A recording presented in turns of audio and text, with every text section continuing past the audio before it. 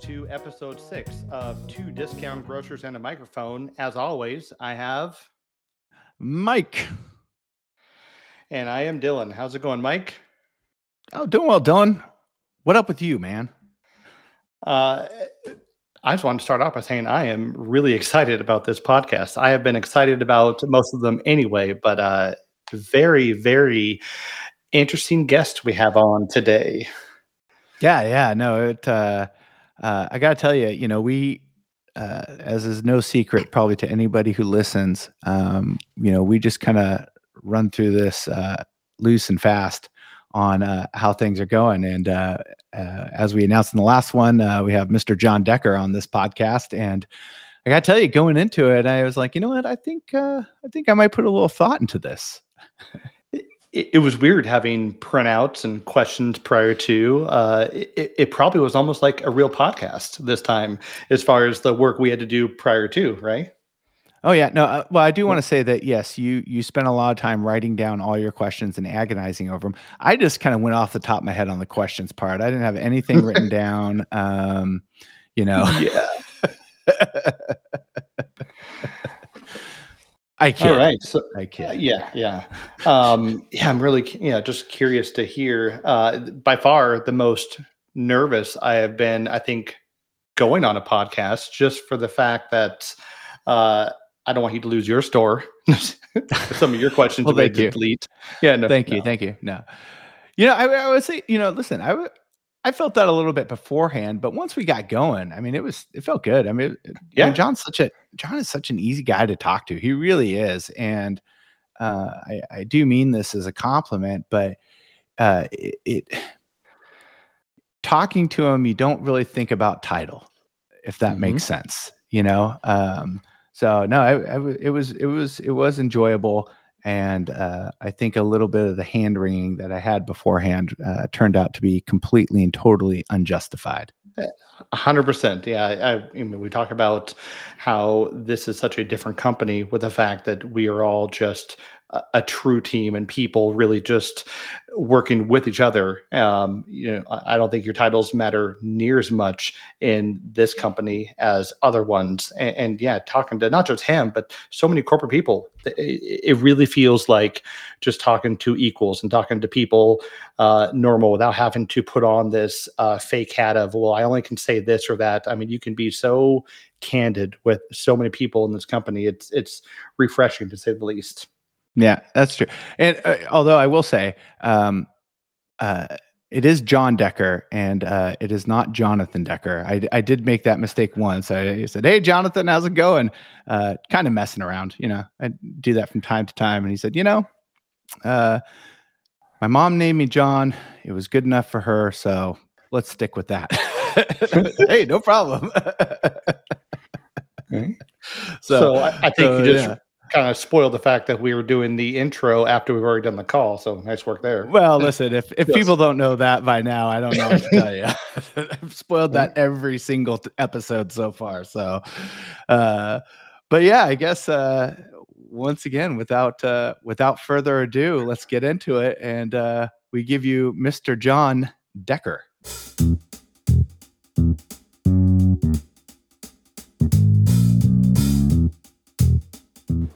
All right, so here we are with Mr. Jon Decker. John, how the heck are you? I'm doing great. I know that we're having some issues with Americold, so I know that we're working through that, and I know that the Adrian and Tim Scott and that team is just working diligently through it, and hopefully get some good news here shortly. Yeah. Although I was looking at my deli inventory and I went, you know what? I'm not so mad about missing a day. That's okay. Yeah. But, good. I'm sure Dylan is scrambling because he runs a much tighter ship. For sure. Well, we were so excited to get our 2 pallets of ribs in. And so, we cleared some space and are ready for it. And I got that email. So I deleted the email. I'm just not even going to look at it. I'm going to say it's still going to come. We'll see. Okay. Yeah. Head in the sand. The ostrich way of going out. Nice. I like it. Yeah, it's good weather. I mean, we're getting warm weather down here in California. I don't know how it is up north, but we're getting in the 90s right now. Yeah, we're finally breaking into the mid 70s, so that's nice. After I think Dan Bab had snow 2 weeks ago, still at his house. So Yeah. Good. So John, I think we're going to start. Oh yeah, you go.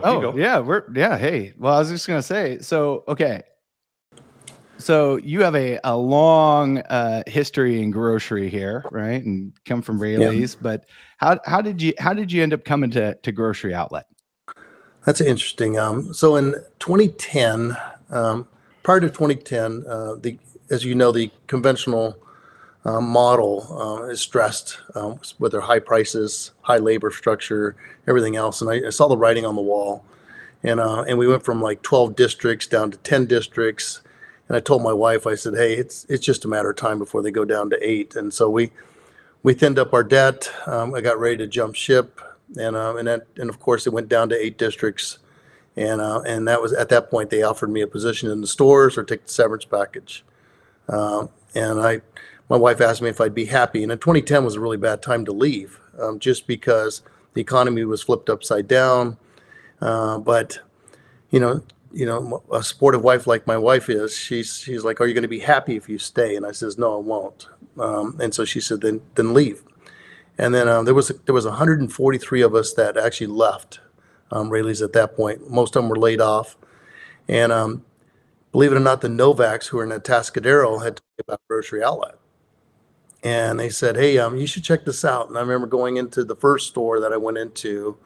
And I thought, gosh, I don't know if I could do this. I'm used to this big store, all these departments, pharmacy, just so much different model than what a Grocery Outlet was at the time. And not to mention, that operator was probably on the bubble of losing their store at that point. And so it wasn't something that was really appealing.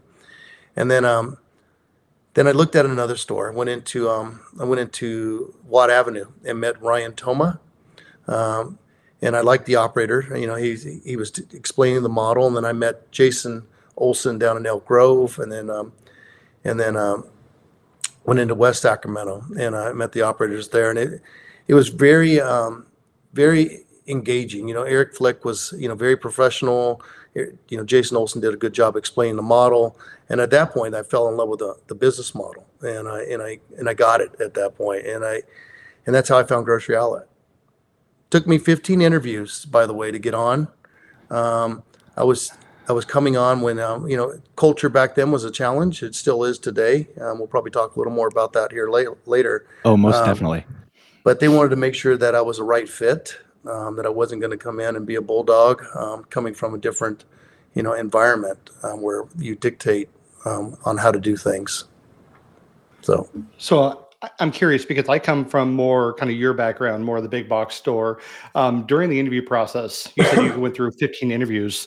Tell me how you felt after Grocery Outlet's interview process 13 years ago. I thought it was really good. I met so many different leaders in the company. They wanted me to make sure that I bounced around. And my last interview was with Eric Lindbergh. And he called me up, the clear blue, says, "Hey, I'm in Davis, California. I know you've been interviewed a ton. I just wanted to see if we can connect and just talk." And spent probably almost 2 hours at a Starbucks just talking and getting to know each other. And next thing I know, I was offered the position. So I guess it worked out pretty good. Prior to that, I interviewed with Dan Mills and John Tornicasa at the time. And I tell the story that, Dan, after the interview, said, "Hey, you want to go get something to eat and have a beer?" And it was still the interview process during that time. So it was actually, I can't tell you how much I wanted to go. I don't know. How do you answer Great that, time. Yeah. So you came on with Grocery Outlet, and I obviously we know the operator side, and we're both training store operators, and we've talked to a ton of different people. And there's a lot of times when you ask operators, what's their only regret with Grocery Outlet is that they didn't get into it sooner, right? They really love it. Is there a corporate equivalent to that? Oh yeah, I think there's a lot of us. I mean, you can start with myself and my DSM team. It's really interesting because I have a lot of people ask me, how hard was it for you to adjust to Grocery Outlet? And I think you guys, and especially Dylan, will probably be able to really relate to this more, just because he came from the same world that I came from. But I didn't realize I spent 27 years adjusting. Coming to Grocery Outlet, once you get to understand the model and really understand, what you're trying to achieve, you don't realize that, this is such a much more natural fit. So all my DSMs going through the same thing. I felt like we, all three of us on this call have been able to grow. If we were to go back in our old, jobs that we had in our past, we'd probably be much more productive, knowing what we can do right now and really be able to help that business grow with all the things that we've learned over the years. So, yeah, so I think as far as equivalent, I think anybody who's, like I said, everybody from my team feels that way. I know that, like, when you see like Sage and Jack, when you had them on, or Sage, they're one of the few operators that can't say that, I wish I'd have done this a long time ago. They started, so young, and good for them. But yeah, I think Sage was in like 8th grade when she started. I don't know. I remember their journey. And I want to commend you guys for what you're doing. I know that there's a lot of talk going on even at the corporate level, saying, hey, this is a really cool thing to listen to. Can help us a little bit as far as understanding our roles and how we're impacting the operators. When I was listening to Sage and her being the reset queen, it's just very fitting, and the way she operates, and her and Jack and how they met, their story. I remember that journey, and I remember them getting into the OT program, and then Scott Hines's message, and his journey coming all the way to the West to really learn everything, and working with John Elliott and Newberg, really good. And and then Billy. Billy and Liz, we had a lot of history together. I mean, I've known them when they first started out, and then and them bouncing to different stores. But, I will tell you that we are looking at markups. It has become kind of a thing on our radar at this point. So, Billy, I just want to make that clear that we are looking. And then when I look at Charles and Rajan, what they, in their last call that you did with them, I thought that was really good. So you're getting a really diverse operator community out there that you're getting some feedback. So I think it's really good. And Charles and Raja, like they said, it is a lifestyle, which you all understand. And a lot of AOTs, we tell them that, but sometimes they don't get it until they actually get into seat. And then I remember, meeting Dylan and Tanya for the first time. I think it was at a regional meeting. And Dylan was really quiet at the time. The store's probably not performing at the most. And stop it. Dylan has never been quiet in his life. Quiet, no. Continue on, John. Continue on. He's like, who's this guy coming to talk to me, type of deal. But I told him, I said, hey, I'm hearing great things, and we always want to take, get the operator to a level where they're actually going to do better. Get into a store that they want to be in. And sometimes, hey, they may be in a community that's home to them, and they just want to work it out. When I think of people like Charles Grimm and Pasco. I mean, that guy just keeps digging and digging and digging, and he just has so much grit. And then Mike and Danny, meeting you guys. I remember seeing Danny down at GOU, and you trying to get her on the agreement. And and then of course, your dad and your mom. I was in school with them. Yeah. I want to make 2 corrections. First of all, it's Danny and Mike now, because she is now the true leader. And I want to kind of just talk real quickly about the experience of the interview process. So you had mentioned kind of like a surreal experience. You go through, and it's not really an interview. It's more of just like you talking to people. I remember when we went through our interview process, after every interview, Tanya and I kept saying, this didn't feel like an interview. This just felt like it didn't quite feel real. They were asking more personal questions, trying to get to know us, not really our background, but more who we are. And then even when we started this company, it just felt very much more supportive than I ever would imagine. And I come from the background where first Mike's mom was my boss for many, many years.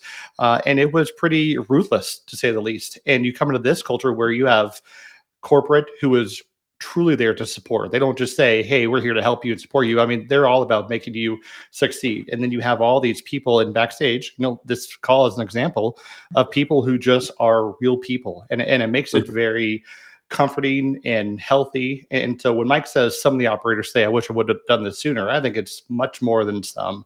I would probably say it's the majority of saying that this is not just us saying it for the podcast or us saying it because someone's listening. It's saying, we wish we would have all done this earlier, just because it is a better feeling knowing that you were supported by so many different people in this company. And so hats off to you and the entire corporate of just creating that kind of culture for us. So very thankful for that. You know, one thing I will tell you is that with the DSM team, it's really one of those things that they've got to learn, that you can't do it all for the operator. You've got to make sure that you can help guide them, but you can't do it for them. And you sure as heck can't want it more than them. And that's when we have, that's a learning curve for a lot of the DSMs, is that you need to learn to let go. I thought a really good example of that, I thought, was that I think it was Christina who worked with your AOTs that took on St. Helens. Like all operators that go in, it's a big challenge. You got all these new things coming at you, and you've got competitors coming in, you've got a restaurant coming in, creating, traffic jams and everything else. And and here they are, they're doing great now. And, just a little guidance and letting them take off and learn how to fly by themselves. It's done really well. So thanks for both of you being TSOs. I know you guys don't ever get enough credit for that, and all TSOs, but without you guys, we wouldn't be where we're at today. Oh, thank you. And I just real quick, because my mom does listen to this podcast, are you saying that my mom was ruthless or the business? 100%. I'm saying your mom is ruthless. No, she did so much for me with our previous career. No, she was very, very strict. And she taught us so much that I didn't realize would become such our normal day-to-day in operation in a different way. And her being ruthless was because that was the culture of that company, But again, I love your mom. You obviously know that. And she was great for us. But, it was tough. And I think that's also what allows us to appreciate this so much more. So, yeah. And, that's on my list to meet Holly. I've never met Holly. I know that she has probably has more referrals than anybody else in this company. She has quite a few. Yes. Yes. And she understands us, because I know she knows more store directors that are out there that probably would like to do this, but she understands that they couldn't do this. It's not for everybody. Yeah. So with, when we talk about the operator community and, that DSMs can't want it more than the operators, but how many stores do we have now, John? Do you know that off the top of your head ish? What is it? 446. 446. So you got 446 stores, 880-ish operators out there. And, I know for myself that every problem that I have is the most important problem for sure. And I'm sure that all 446 stores feel the same way. And I think Grocery Outlet does a really good job of trying to connect with the operators, trying to solicit feedback, trying to make improvements, and so on and so forth. But I know in my own store, and I've only got 32 employees who all think their problems are the most important things. It gets tiresome sometimes. I want to support them. They're the reason why my store works, just like the operators are the reason why Grocery Outlet works. But it can wear on you a bit. Do you guys experience kind of operator fatigue to an extent, and how do you kind of combat that at a corporate level? It's different. Like today, like I said, we're going through the challenges with Americold, and we'll be fine with that. And it kind of ebbs and flows. Like during COVID, it was crazy. I'm not going to lie. It was crazy for everybody. And it was just like, it was hitting us in every way you can imagine. It wasn't just COVID. It was everything that came along with it. I was mentioning to somebody the other day, I said, I haven't heard the term Karen for a while. And that was going on a lot. But I mean, as far as fatigue, sure, it's tiring, but I can tell you that everybody that we have, we look at hungry, humble, and smart for the operator. That's still the same thing on our side as well.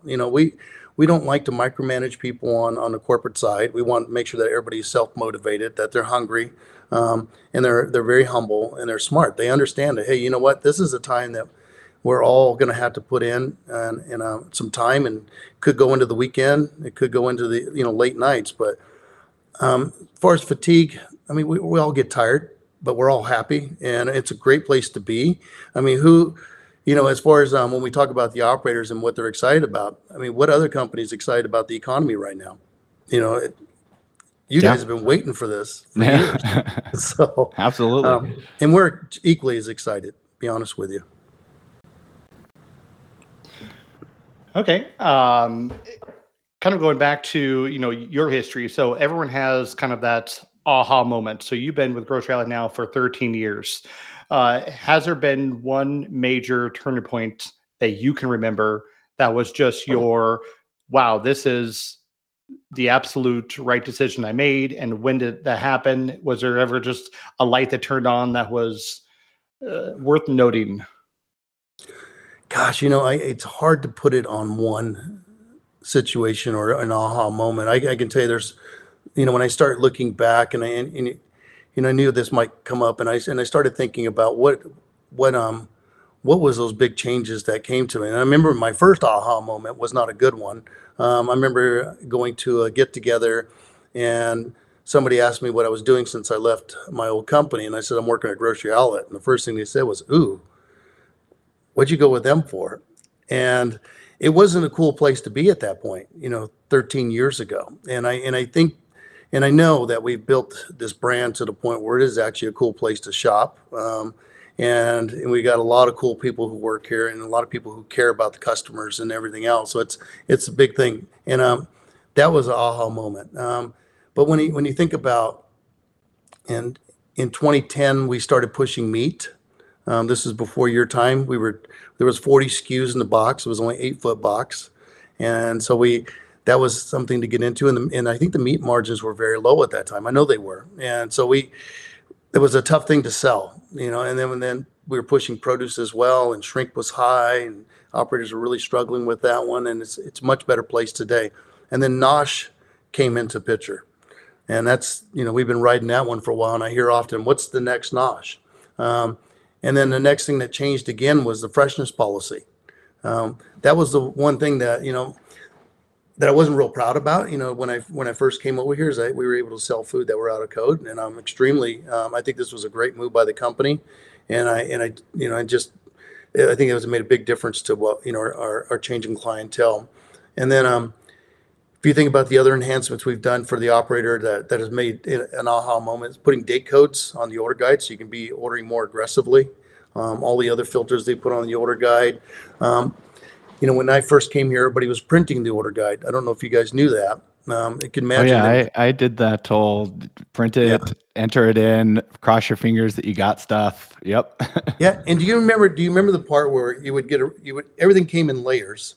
Mm-hmm. And so you would have to cut a layer and look for the UPC and scan it to check it in. Yep. And I was thinking, God, this is so like caveman style. But it was the way they did business. And I think the other aha moments for me too was, meeting Eric, meeting Tom McMahon, and getting Tom's vision of him telling me, hey, the standard is here. We want to bring the standard up to higher, because I truly believe that we can get there. And his vision, hiring up RJ and Charles Brocker. I mean, you guys don't know them very well, but I can tell you, you'll get to know RJ more, but super smart guys. And when you look at, some of the changes that RJ's made over the years, he never says it, but when I first got here in 2013, margins were a little tough at that time.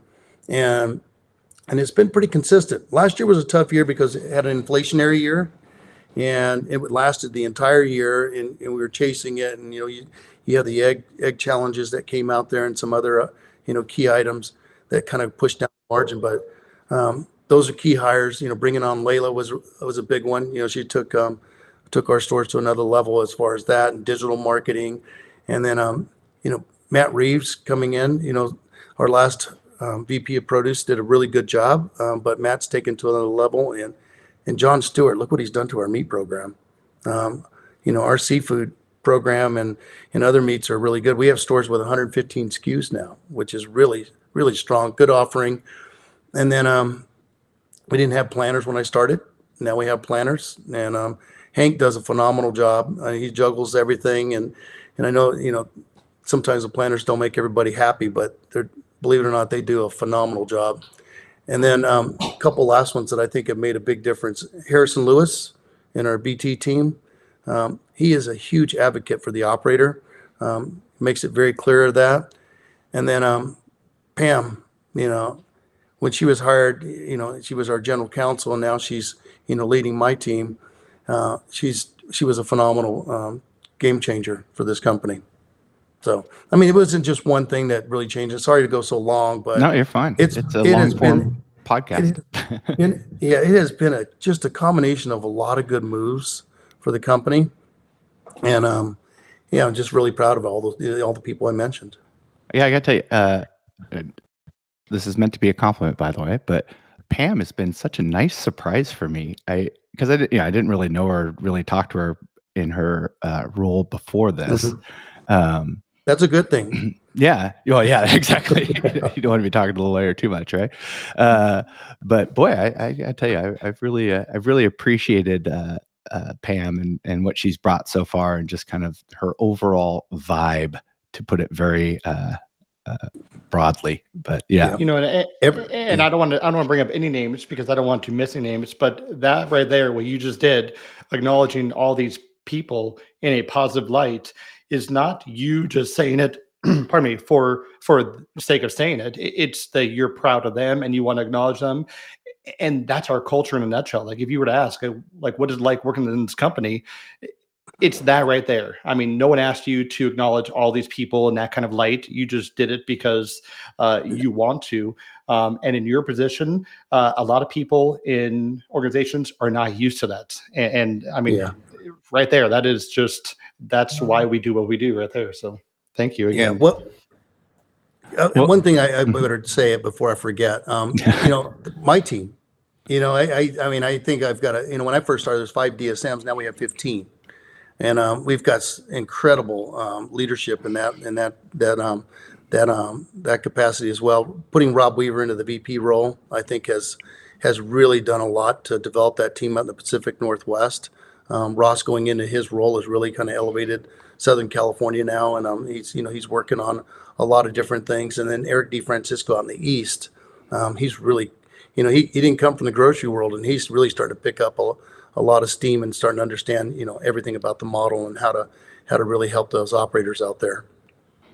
So, we're kind of talking about culture a little bit here and there and about how things are different. But so with that in mind, Grocery Outlet is obviously rapidly expanding, and the forecast for expansion doesn't look to slow down anytime soon. And when we talk about culture, I think everybody agrees that culture is very important. And I think if you ask anybody in any company, they'd like to say, oh, we've got a great culture, or we want to have a great culture. But, it's kind of like saying customer service at the store level, right? Everybody says, oh, we want to have the best customer service, but what do you do to get it, right? It's one thing to say it. It's what do you do to get it? Yeah. And when I think about kind of culture, and I kind of came in on the tail end with the old Grocery Outlet. Well, I mean, I'm sure there's older, there's people who've been around longer. They're like, you don't know old Grocery Outlet, but I came on the tail end of that, and I've kind of seen a lot of changes. And I think about maintaining culture, and I wonder how much of culture can you maintain versus how much of it needs to evolve to fit a growing company. And I wonder what your thoughts on that are. Interesting, because it's RJ mentioned it, that we all own culture. Eric's mentioned it in the past as well, and then you mentioned, we talked about Pam and how you said she surprised you. I will tell you that every decision that we make has to make sure that it doesn't impede on the operator's independence, that it's not going to hurt the model, and it can't be countercultural. Even on the hires, when we hire somebody in. It's not like, hey, is this person qualified? Are they a good fit? The question is, are they a good fit? And so we ask a lot of questions. That's probably why we don't ask when we do interviews for operators and even for corporate folks. We don't probably ask the most traditional questions, and we kind of bounce around. We want to really get to know the people and what really drives them. One of the questions I ask for DSM is, I'll ask, hey, when's the last time you did something for somebody and you didn't get any credit for it? And how did it make you feel? And if they say, oh God, it pissed me off. And I did, it just didn't make sense. I don't know why they would treat me like that and everything else. They're probably not going to be a good fit here, because it's about all of us crossing that finish line. And we don't care how we get there, as long as we do it, in the right way and finish strong. But as far as, growing company and culture, I think we're really pointing it out that we all own it, and that we continue to work with it. I'd like to see us become a big company with a small company culture. And I think it gets to the point where the operator meeting was really big for me. I'm sure it was for you as well, to see so many people that you didn't know. I hope you took Eric Lindbergh's challenge to meet 3 people and to connect with them and keep that going. I just had my call with the 3 that I picked yesterday, and then I'll have one more tomorrow, just to check in with them. And I think those are little things that we've got to do that. And I think what you're doing with this podcast is helping as well. Yeah, we taken that challenge and supersized it here. Good. I like it. All right. So kind of on that note, more of a kind of personal question of what you think makes the best operator. Now, there's a lot of cliche stuff I'm sure we could say for this, but if you were to say what you think the top 1% of an operator looks like, their traits, kind of what they do, how they think, kind of describe to me what that looks like to you. Gosh, it's if you say 1%, we're talking 4 operators, maybe 5, right? Okay, top 10%. Yeah, we'll add a 0 to that. And I truly meant this, that and I said it in Vegas, is that if there ever was an Olympic for operators or retail managers or leaders, the operators for Grocery Outlet would come out with all gold, all the medals. There wouldn't even be nobody would even come in close. And a lot of that has to do with just it starts with the recruiting process. And Alejandro's actually another good hire that we've had, and I think he's done a lot for our culture. I call him Culture King. He's a breath of fresh air, and he understands it. And the recruiters have a hard time, probably one of the hardest jobs. I mean, can you imagine trying to reach out to somebody that's cross country, has never heard of our model, and talking them into this, journey? I mean, I look at Dean and Sarah Biggs, came from Kansas City. They never heard of us, and look at them today. So they're looking for that hungry, humble, and smart. As easy as that sounds, it's much more difficult. We look for somebody who's a good partner, such as you both, and then really understands the model. That's the tough part. And Dylan, you came from the outside, and a lot of times you find yourself going back to your old self in the beginning. The first year or two, you're like, oh my God, why can't we get this? Why can't we do that? Or, why are we getting these forces? But when you really understand the model, you become a better partner. And then the operator of that top 10% has a higher standard than the Grocery Outlet standard. And Grocery Outlet standards have gone up a little bit, but the operator's standards have gone up even higher, which is really good. And then understands that, they can't do it themselves, that they build good teams, to the point where you can actually go to Mexico sometimes with your family. I think a lot of times, contradictory to what an operator may think, they may think that GOI wants an operator to be there 7 days a week, 24/7. We know that's not sustainable. The best operators are able to empower their folks and really run their business really well. Good operators connected to the community, willing to do some crazy things like ride bicycles to the park, and then have little things. That's marketing, man. That is great. Great that you did that. I don't know if you're still doing it, Mike, but I thought that was great. And marketing, like I said, is another piece of the operator, something that they're not used to doing from their past. And the other thing, and I'm just going to throw it out there, and I'm going to probably get a little slack for it. But look like the owner of the store, and don't look like the guy who's throwing freight. Sometimes it's hard to identify the owner for the customer, but be proud of wearing your owner shirt or your owner badge, and do it all the time. I wearing it again. It's something to be proud of. It really is. And And I know you know what I'm saying. Oh yeah, absolutely. I hear you. I hear you loud and clear, John. It's hard to say. I'll go dig out my name tag. Yeah. Yeah, I get it. Hey, we're building a brand, and I honestly believe it's us against the world. It really is. I look at it that way. And Dylan, you came from the Safeway world, and there's a lot of people that, happy for you, but a lot of them are jealous of you because you had the courage to take the jump. But it's something to be proud of. So, and luckily, Holly brought 10, 12 of us with her. So I think this has a huge DNA of Safeway now in it. So on the flip side of that,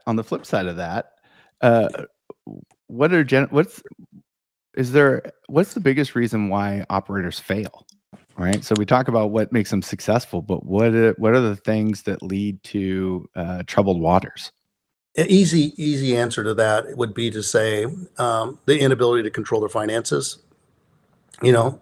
Understanding the margin. You guys have an open checkbook to order, right? You're not paying for your inventory up front, so that can get you into trouble, especially if you get heavy fingers and you don't understand the turns.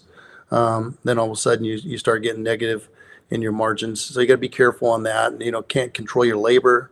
Those are some other struggles. And so your finances. But the other part I think is really, if they fail earlier, sometimes I think what they're doing is I don't think they do it intentionally, is that their expectations don't meet up with what the demand's going to be on them. And when I say that is that when the recruiters are saying, hey, this is going to be the hardest thing you've ever done, they say it 15 times through the whole process, if not more. And they try to get it through their head, and and they think they understand that, but they don't. And then they say, you're going to be there from open to close, and it's going to take you a long time to get through there. It's not going to be a week or two, and they'll say, yeah, I can do it. But when they actually get into the store and it really, reality check is there, I think they just don't get some of the challenges of it. And they just don't know how to empower their people. They're not, a red flag for me is when you ask them, hey, who's going to be your produce manager? Well, I haven't identified him yet, but I'm going to wait a couple of weeks to figure out who does it the best. Not a good plan. Yeah. So, yeah, that's gotcha. it. That's it. Okay. Good. Yeah. So kind of back on the growth side of things here a little bit. So obviously expanding, go east, young man. That's where we're headed. That's the new frontier for the most part. But we're still adding stores in California, Oregon, Washington. And as grocery outlet starts to dense up, we do end up putting stores not right on top of each other. I mean, I understand that there's population considerations and barriers and so on and so forth, but cannibalization does happen. So how does grocery outlet weigh growth with new store cannibalization? And is there a formula that looks at kind of projected sales loss of an operator versus the gain for grocery outlet corporate, GOI? Yeah, the last thing we want to do is impact an operator.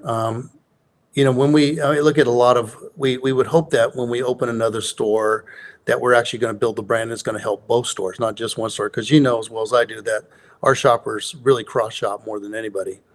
And I remember my first example of that was when we opened up when we had Lakeport and we opened up Clear Lake. And look at both of those stores now today. They're doing phenomenal. And there is a lot of consideration. We don't ever want to come in with a high number of impact. It's usually single digits. And usually the operator will get at least about 18 months to 2 years notice that it's coming, and to help build their business as much as they think it may impact. But overall, we hope that it doesn't do that. There is a formula they use, but there's a lot of sensitivity to it. I can promise you that. And along those lines, how does dual store operators fall into that calculation? Good question. Really good question. We're looking at dual stores more than we ever have. I think we have 12 sets out there right now. When I first started, there was some dual stores, and I think they were doing it probably for the wrong reasons. You can imagine when I first started, there was like 7 AOTs in the training at that time. Now we have closer to 65, I think, is what Alejandro has in his pool right now, and so but 65 sounds like a lot, but you got to figure we're growing in all different areas of the company as well. Now, Eric and I had a long conversation one day, and he's like, I would rather have, 5 good dual store operators versus having 10 mediocre operators running those stores.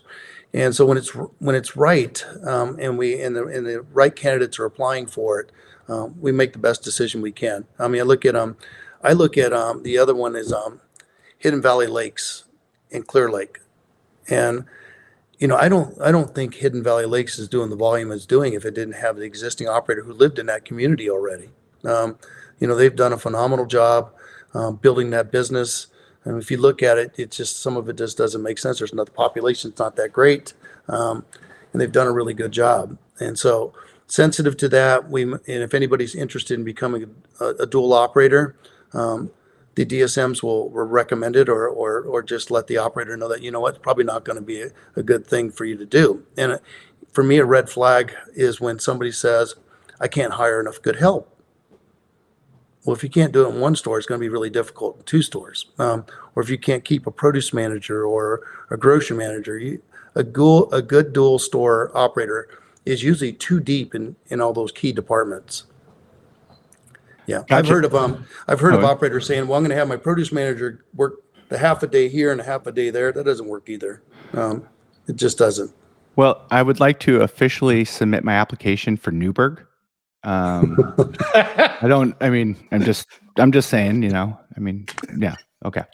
John's not going anywhere soon. He's as happy as they get. And that was funny when Bruno Amador left. First thing he told me was he said, "Promise me you'll find John Elliott a home." Because he was in an AOT training program for a while. Yeah, he was a professional AOT for a minute there, for sure. For sure. Yeah. But no, he does a great John's job. probably like, really why do I keep getting brought up on these I know, calls? this is two podcasts in a row. I got nothing against you. But I will tell you, he's that top 10%. Yeah, no, absolutely. Yeah. I don't think anybody would argue we're going to have to edit that out now, John. We can't give John. Yeah, we can't give him that. And I agreed with it. What am I thinking? I know, right? Jeez, gosh. Okay, so yeah, okay, that's good to know. That's an interesting. Yeah, I know, right? Just shifting gears here. It's fun. It's always interesting to see kind of the ebbs and flow of grocery outlet over time. And dual stores, they kind of went in that direction, and then they pulled back, and now we're looking at kind of going in that direction again. And I mean, what you're saying is making sense, and that all comes once again with kind of what seems to be an underlying theme of this podcast here, at least with this conversation, is kind of growth and how that affects both stores and corporate.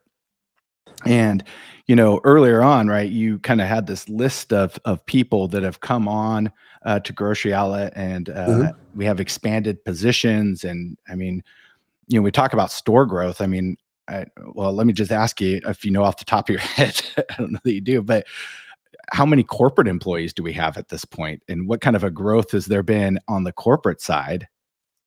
We actually run pretty thin considering how big this company is. Right. And, it's, as far as growth, we're very careful on, it's not like, hey, we need 10 more DSMs and we need 5 more fresh merchandisers. We have to justify the ad. And the reality is that if you look at the DSM's roles, our DSMs have 30 plus stores now. Some have 40. So it's, the growth is there, but it's not as much as you would think as far as a regular company that would be growing that way. And the other thing that and I sorry to go off topic again, but have you listened to the podcast? It's fine. Yeah, that's why it's a podcast, and that's why he got me on here. But the operators that we recruited over the years have made a big difference to this company as far as an aha moment, and what they're able to do, and to, it's amazing what where we're at today, compared to where we were at in 2010. Big difference. Yeah, absolutely. And by the way, Eric Sapp has shared with me that he won't be happy until he gets at least 60 stores kind of spread out all across California, Washington, and Oregon. So just throwing that out there to you. Yeah, he wants to be in all the hunting areas is what he wants. So on that growth kind of side of things, and we run lean, and everything has to be justified, and you want everything to work well. And I think it's good to be lean and scrappy versus slow and bloated, obviously, right? Mm-hmm. Yep. But when it comes to logistical expansion, right, and support for these stores, and I think the corporate support is really important in a lot of areas, but I think one of the things that touches operators mostly is that logistical support, right? As we're going into farther and farther away from existing warehouses, that's freight charges, delivery times, all that type of stuff, product it's available to order, and I know that up in Oregon, when I first started, 95 was like a half warehouse, and 97 was the main warehouse, and so we ordered out of both. And when they moved 95 and made it a full-fledged warehouse, that made a huge difference for us in our business for what we could get and expenses and all that kind of stuff. So big breath, because this was a long question. How does GUI go about how does GUI go about road mapping that logistical expansion when we're moving into all of these new markets all around the nation? Yeah, it's a really good question. To be honest with you, I'm not one that's really probably armed to be able to give you a really good answer. I just know that it's conversations that we have. It just depends on where we're going. We're going into Las Vegas. We just posted a store down there. We've got to make sure it makes sense. And so we have 997, 993 in Southern California, which is able to service those areas. But how far out can you go before you have to put in something else? And it's, there's a shortage of drivers, and it seems like it's getting better now. But when you have to have a driver that has to spend the night because he runs out of time, the freight charge is going to get up, freight caps come in, all those things play into it. And we've hired Tim Scott, really smart guy. He's gone through this before, and he's going to help us get there. But I just when you start thinking, when you talk about RJ's goal, getting to 1,000 stores, there's going to be a lot of those challenges, but I'm excited about that. And I know that there's a lot of discussions with those teams to get it done, but I've got enough things on my plate to the point where I can't get involved in all those things because I can't contribute enough. I'm more the operations guy. Put it out there and let me work with it. And I'm successful. I found something that Jon can't fully speak to. You know what? That is true. I can tell you, it's rare. It's rare. I have him on speed dial, and he can help me. But there's a lot. There's a lot that goes into it, and our warehouses right now are packed pretty good, and that's a good thing because now you think about product. That I'm sure that's going to be a question that comes up as MTO and opportunistic, and our buyers are just having a heyday when it comes to what they're able to buy right now. So it's good. That's a good thing. So, I think we just jump right to that. So let's talk about the opportunistic versus MTO. Obviously, going to 1,000 stores. I think there's probably a lot of fear. I'm included as far as not having enough product. We've obviously seen ebbs and flows of the order guide and times where it's great and other times where it's not what it used to be back in the day. And obviously, as we expand, at what point do we look at the number of stores we have versus the amount of opportunistic buys that we can get and say maybe we can't support the model as much and have to go more towards the MTO side? Yeah. And so, I need to call a friend, Steve Wilson, but I can speak to some of that. I can be honest with you. I know that, the opportunistic right now is pretty good. I know that the order guide is really rich right now. I've heard a lot of operators, which is unusual for an operator to send a note to the buyers to say, "Hey, this is one of the best order guides I've seen in a long time. Um, Decent margins, great variety, and plenty of quantity at this point." So I don't think that's going to be out of the norm. It could be something that we see for a long time. We went through that phase where we went through COVID, basically wiped out all the existing inventory in all the warehouses across America. I mean, not just us, every retailer had to refill, right? And then a lot of the suppliers said basically, you know what, we're not going to produce nearly as many SKUs as we once did because we don't have to at this point. But I think we're at a point now where innovation's got to come back in. They've got to get some more creative, and it's going to open up a lot of more deals for us. So, I mean, long-term forecast, I don't know how all that looks out. I know that Steve Wilson's got a great master plan that he shared at the operator meeting, as far as the MTO side of it. But I think, his goal is to make sure that the MTO and opportunistic remain balanced to the point where the margins are healthy. And just to kind of put you on the spot a little bit more on that. Yeah, go ahead. Just so I don't doubt that there's a lot of opportunity out there, right? And especially as we move to new markets, and they're constantly going to these trade shows and finding new partners. And I mean, I don't think it's ever going away by any means, or will be a insignificant part of the business by any means. But, and I don't have the numbers to back this up, which is kind of how I do most things. But if the feeling is that when I first started, we were like 70% opportunistic buys, right? 70-30. Yeah. And I would say I feel like it's a little more like 60-40 now.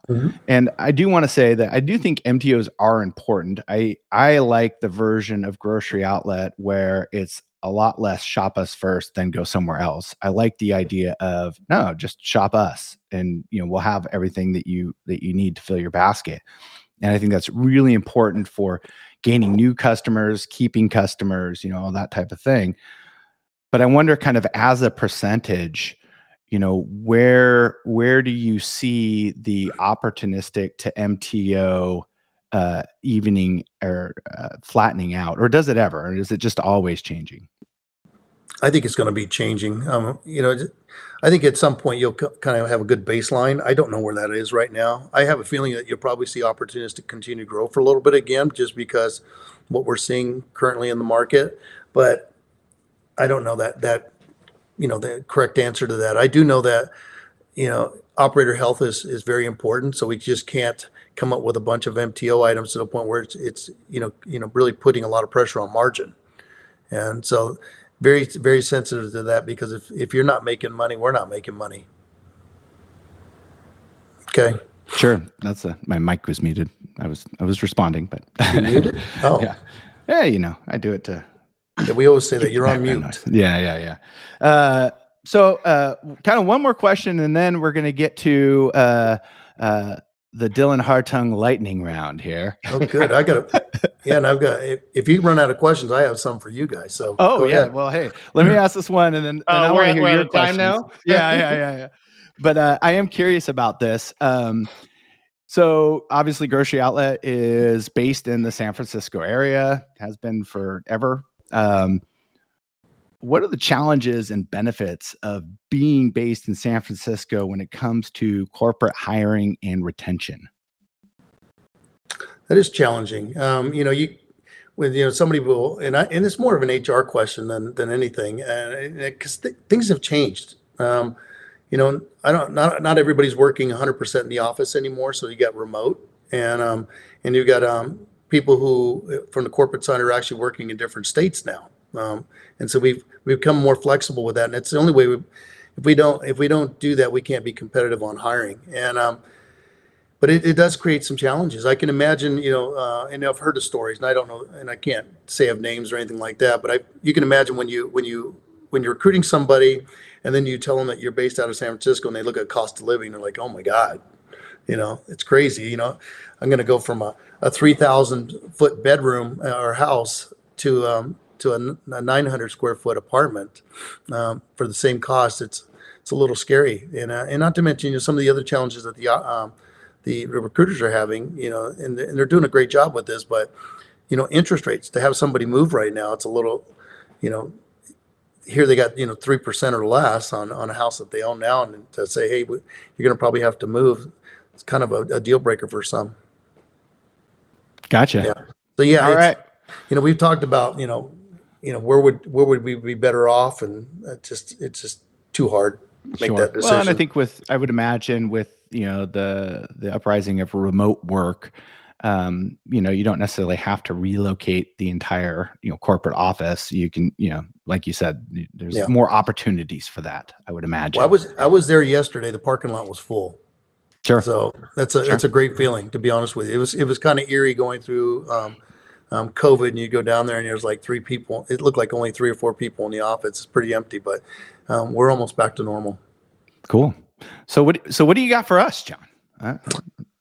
Yeah, so May's coming up. There's a lot of events. First of the month, Cinco de Mayo. You got Memorial Day, Mother's Day. What are your plans? Yeah, we can start. So we're aggressive in our store. My wife will be the first one to say overly aggressive when it comes to ordering. Talk about a heavy finger. We go big on everything. Our snow just melted 2 weeks ago. We're kind of in that thing that Bab was in too, and so we went huge on everything grillable. We have piles of beer everywhere, chips. I mean, it's back to like the old. People are partying, so we wanted to be so impulsive all around. Very aggressive when it comes to our merchandising. So, everything is themed. We have all these in bases that are all themed for first of the month and Cinco de Mayo, and just getting back to life. This year, I feel like there's been so many good things happening where people are just getting back to normal. People are starting to party more and enjoy life again, because we went on this hiatus where we didn't do a whole lot. I feel like holidays weren't as fun as they used to be when it comes to the grocery world. And when you're a grocery person, that this is what we live for. We live for the building of the theme and really going after all the work to get ready for it. And now we can kind of go back to that. It's fun. I think COVID was, not only was it not just fun, it was hard for all of us to deal with. It wasn't the same world. And now it's almost like we're being rewarded for that time. We're kind of gone through the majority of it. We can go back to normal. We can go back to being grocers, going for sales, going for standards. So for us, you walk through our store and it feels like an event.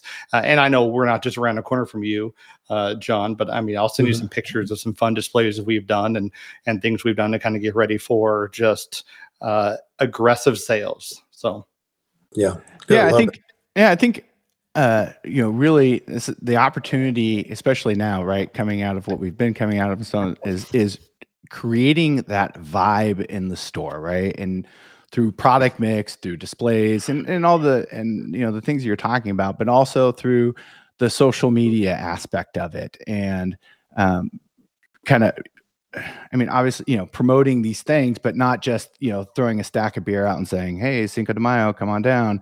But, creating that ambiance in the store and a through line of, spring's here, people are gathering, we have this event, we have that event, and really trying to push that through on the store and marketing side of it.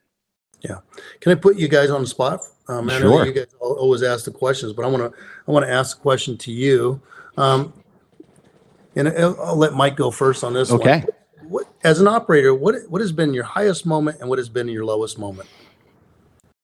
Oh, okay. I'd say the highest moment, just like you said earlier, it's kind of hard to pinpoint one moment, but I'll say a type of moment that is the highest. And the highest moment for me as an operator is 100% been to have an idea of something and to be able to and a lot of times, and you've heard some of my ideas, I'm sure, John, but they can be a little off the wall at times. But to have a vision, something that kind of strikes you, and to be able to implement it and then see the success from that, and be able to go from the first blush of the idea to seeing the rewards of it, and not having a ton of bureaucracy in the middle, being able to just, this is what we want to do, this is how we're going to do it, and then see what happens. And when that works out, and the results are everything you thought they would be, and then maybe a little bit better, that's always such a rewarding feeling.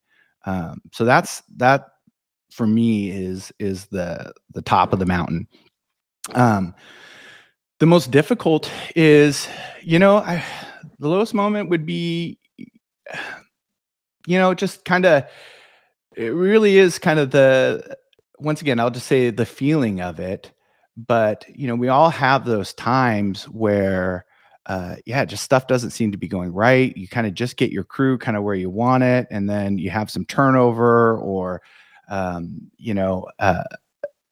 trying to navigate the day-to-day when it's just nothing seems to go your way. So I haven't had one day or one moment where I was like, ugh, this was the bottom for me. But I think just like everybody, and COVID was a big part of that.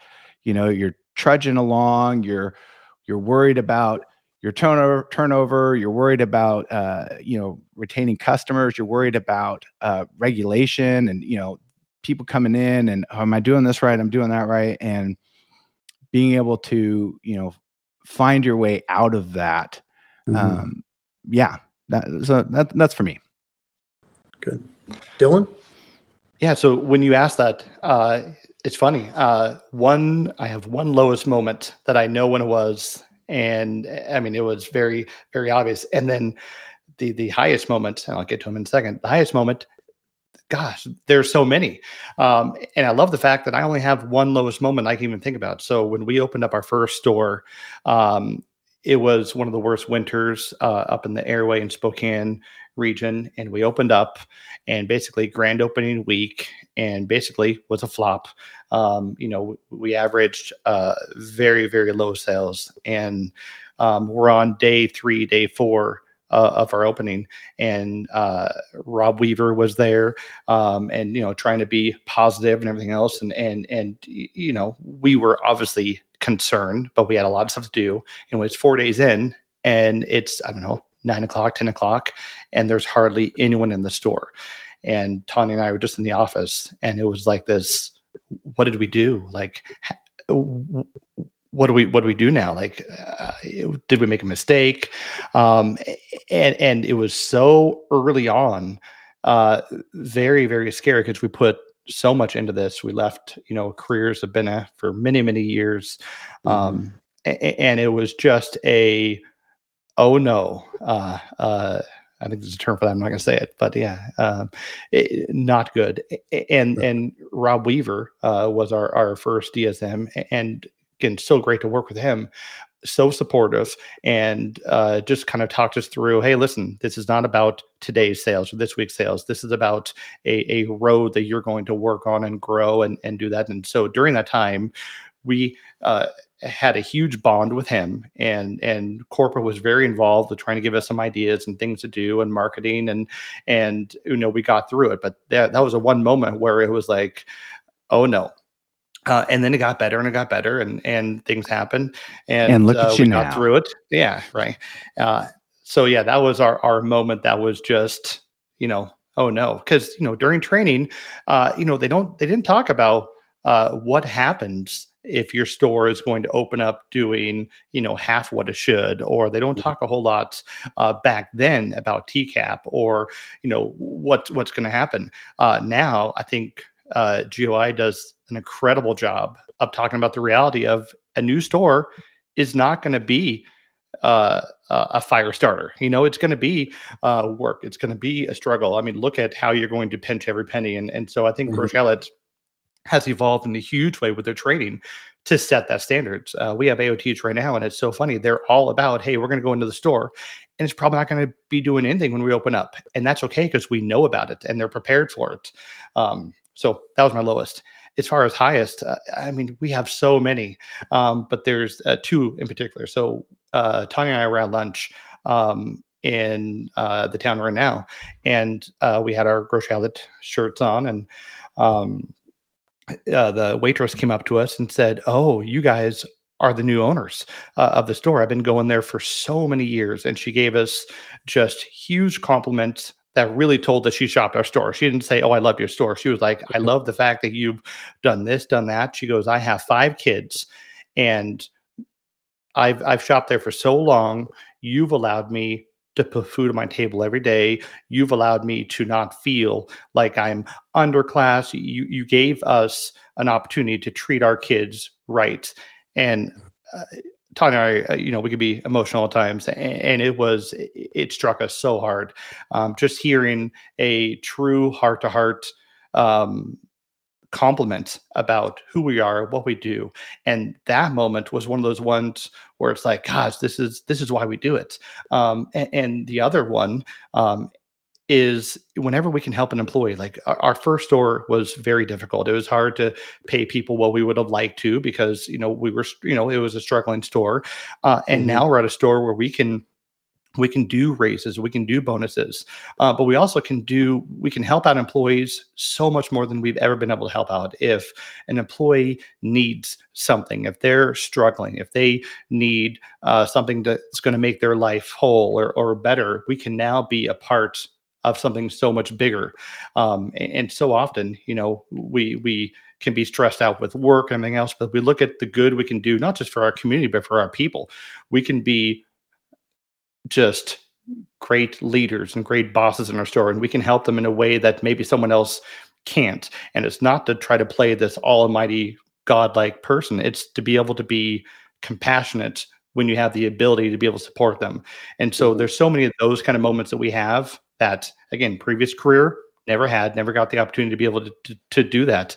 And now we're kind of able to play a bigger role than just owning a grocery store or having a job. We can play big parts of people's lives at times that can maybe be bigger than we ever could imagine for them. So yeah. I'd actually like to amend my answer to Dylan's answer because that was far more altruistic and like, well, I like when I have a great idea, blah, blah, blah. And Dylan's like, I love when I do stuff for people. Oh, Dylan. Yeah. Well, first of all, see, the reason why I'm friends with you is because you have the great ideas and you give me linked into so many different things that I wouldn't have thought about, like this podcast, which was not my first or even second choice, but now we're here and having fun. So, well, yeah, thank you for sharing. That was good. Really good.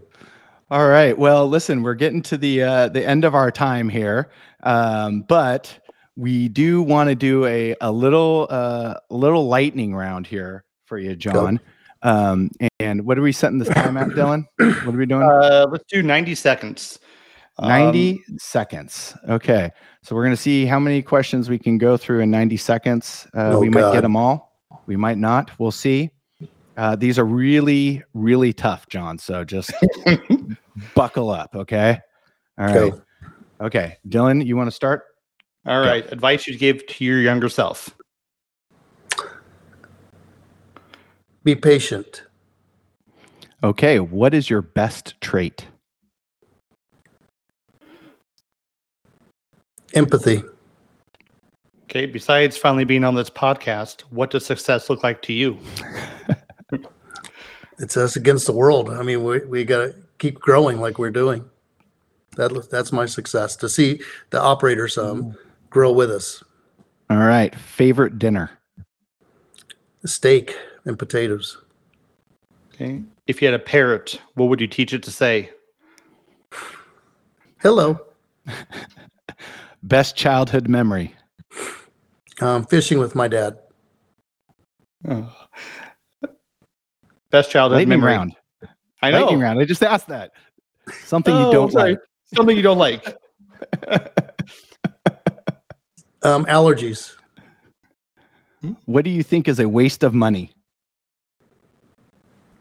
I probably shouldn't say that's political. A waste of money, taxes. I don't know. Okay. Name an item on your bucket list. To go and take a vacation with my wife in those huts over the sea. Okay, and last one, 2 because more. we like quotes here. There you Best quote. Best quote. God, you caught me way off guard on that one. Like I said earlier, we can't want it more than you guys, and we can't do it for you. All right. Well, hey, Jon, we really appreciate you being on the podcast. It was a pleasure chatting with you. Yeah, thank you. And just a heads up, we're having our IFH kickoff for the golf tournament in California. Unfortunately, we don't have it up there, but if you guys can go there, it'd be great. We'll have discount hotels, operator surveys coming up, regionals in September. We'll be recognizing the Star Awards then. Want to make bigger of an event of it. I didn't like the way we did it at the operator meeting. It was really tough. And then once again, thanks for all you guys do. Well, hey, we appreciate it, and we appreciate you, my friend. Thank you very much. Thank you for being on. Thank you. See ya.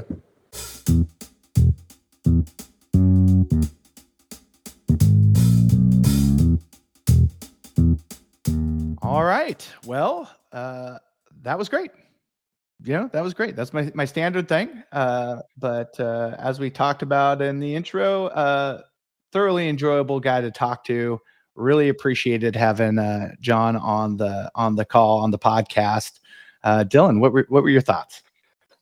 I mean, same thing. It's just, it's so nice to be able to talk to a person. Like if you would have told me, 10 years ago, hey, by the way, you're going to be talking to this person with this title, just randomly, I'd be like, why? I don't think I want to. And this, it felt so just normal. And I feel so comfortable not just talking to him on this call or any call. Like I feel good about just talking to the corporate team. I feel like it's very just neutral and healthy, and you get good ideas, and it's not like you have to wonder about really what they're thinking. I think you can be very open and transparent. And he was great. It was really good to just kind of talk about a bunch of stuff and get what I feel like were real answers, Yeah, absolutely. And,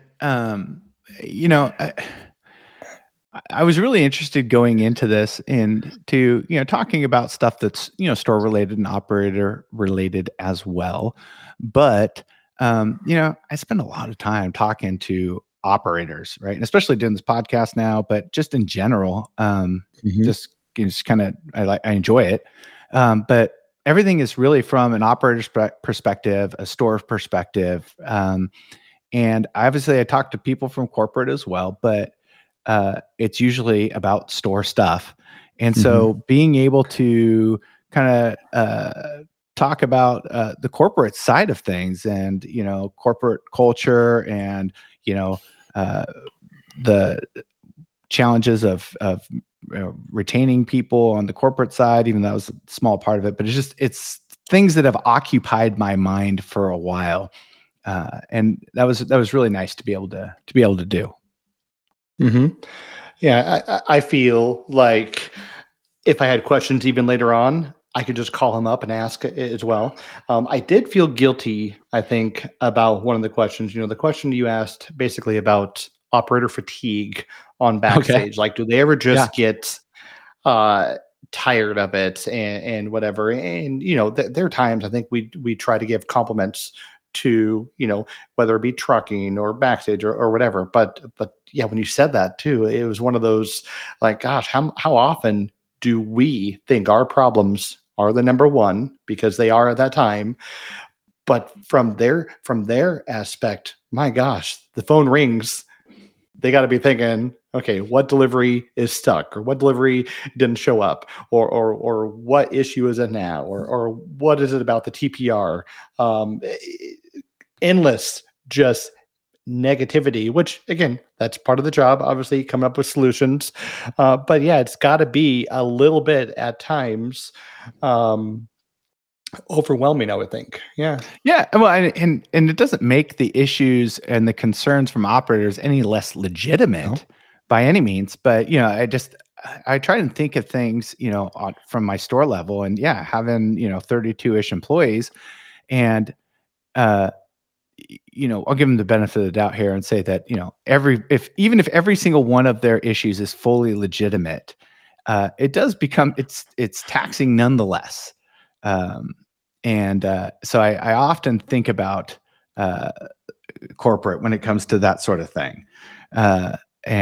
So anyways, yeah, it is a reminder to myself to be a little more, well, maybe not, to be more understanding when it's appropriate, but also to take a minute and every now and again and, give somebody an attaboy or an attagal and a pat on the back and a shout out. And, cause I think everybody needs that. And it's part of relationship building, and relationships are so important in this business and especially in this company. And, I need to do a better job of kind of taking ownership of that as well. Yeah. So when you said that, here's what I heard. I heard that Mike wants to be a middleman. I don't know if we can use that term, middle person now. Yeah, Middle sure. person to take on complaints and issues. So for the stores that are still listening to this podcast, if you have a concern, call Mike first and let him know the concern, and then he will tell you if it's valid or not. Yeah. And then go from there. Yeah. Absolutely. And I will install my own version of iCare so my phone isn't ringing off the hook.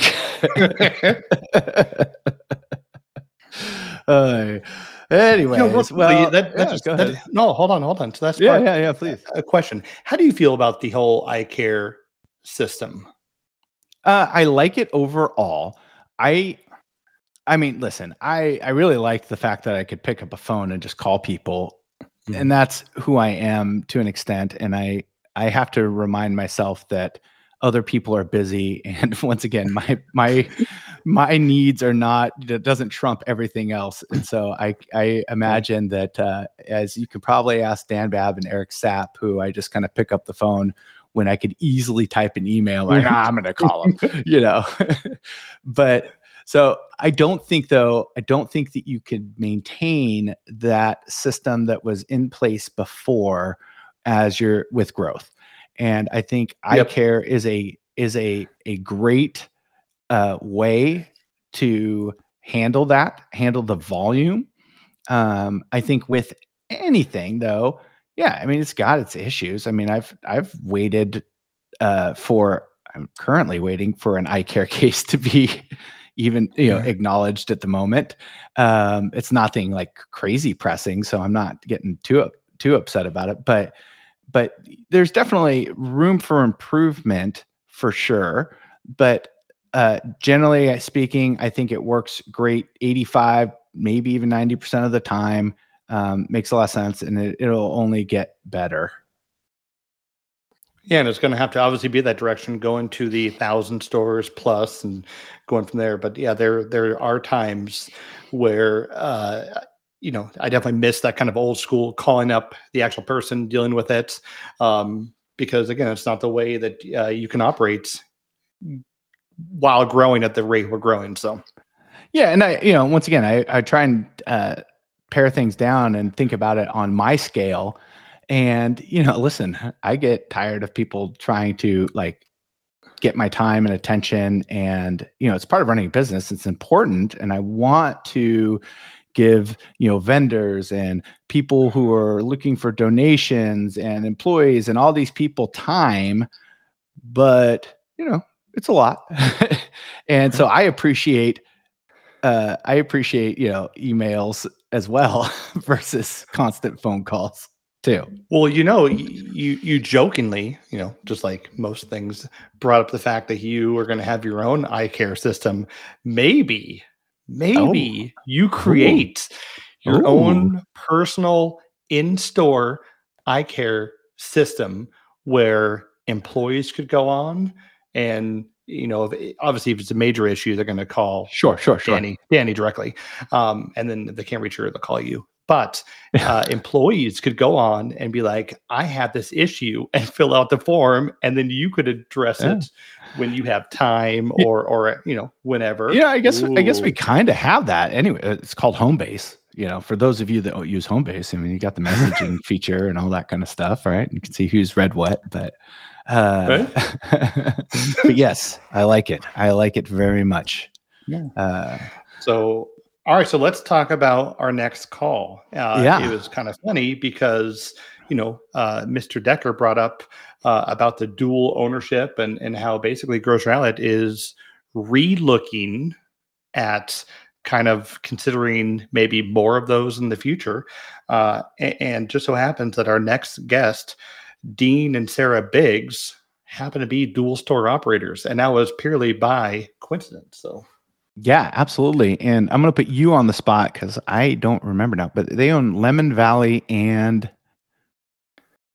Spanish Springs, something like that. Okay. Does that not sound correct? Well, they can correct us. Spanish Springs with confidence. Yes, they do. Okay. Yes. With confidence. Okay, good. Yes. So Lemon Valley and Spanish Springs. Got it.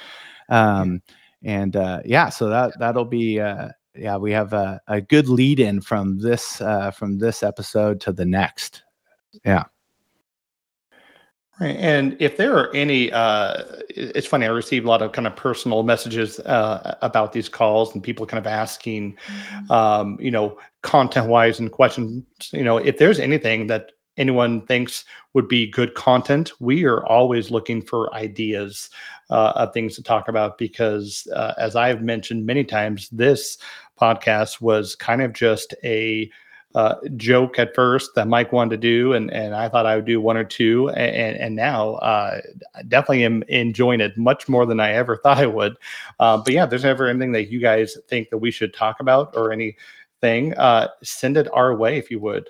Always up for ideas and continuous training, and and obviously we're very, very amateuristic here. More than Mike, obviously, because I think this is his actually true calling. But if there are any ideas, feel free to shoot them our way. Yeah, no, absolutely. We do enjoy hearing from you guys. It's always nice to hear the positive feedback. Not fishing for compliments here. Yes, I am, but but it's good. It's good. Anyways, well, listen, I think real quickly. We don't have a date yet either for the podcast that we're going to talk purely about quotes. And the quote cast. We need the quote cast. And I think that needs to be probably at least 5-6 different operators on there doing it with us. So put that in your back pocket and kind of come up with when that's going to happen because we will need some prep time. Yeah, that sounds like an insanely difficult thing to even conceptualize. just an hour of like one-upping each other with quotes. Like, I don't even know how that works. Well, the funny part is it's probably, hopefully it never happens. But we're going to keep on bringing it up as if it might be a thing, even though in actuality, it's probably not. When we've run out of ideas and operators and all that kind of stuff, and we're like, I don't know. We've talked about this quote cast for I don't even know how long at this point. We'll just do it. And that'll be the death nail on number 3. Okay, gotcha. Yeah, that'll be the death nail for the podcast. So when you hear the quote cast, you'll know it's the final episode, and you probably should have stopped listening a while ago. Okay. Well, on that note, I think this is our good outro. And so until next time, good talking to you, and want to just give a huge shout out and thank you to Jon Decker for, being part of this and willing to be on this and just kind of talk to us and, help us with this. So thank you. Absolutely. All right. Have a good day, Dylan. See ya.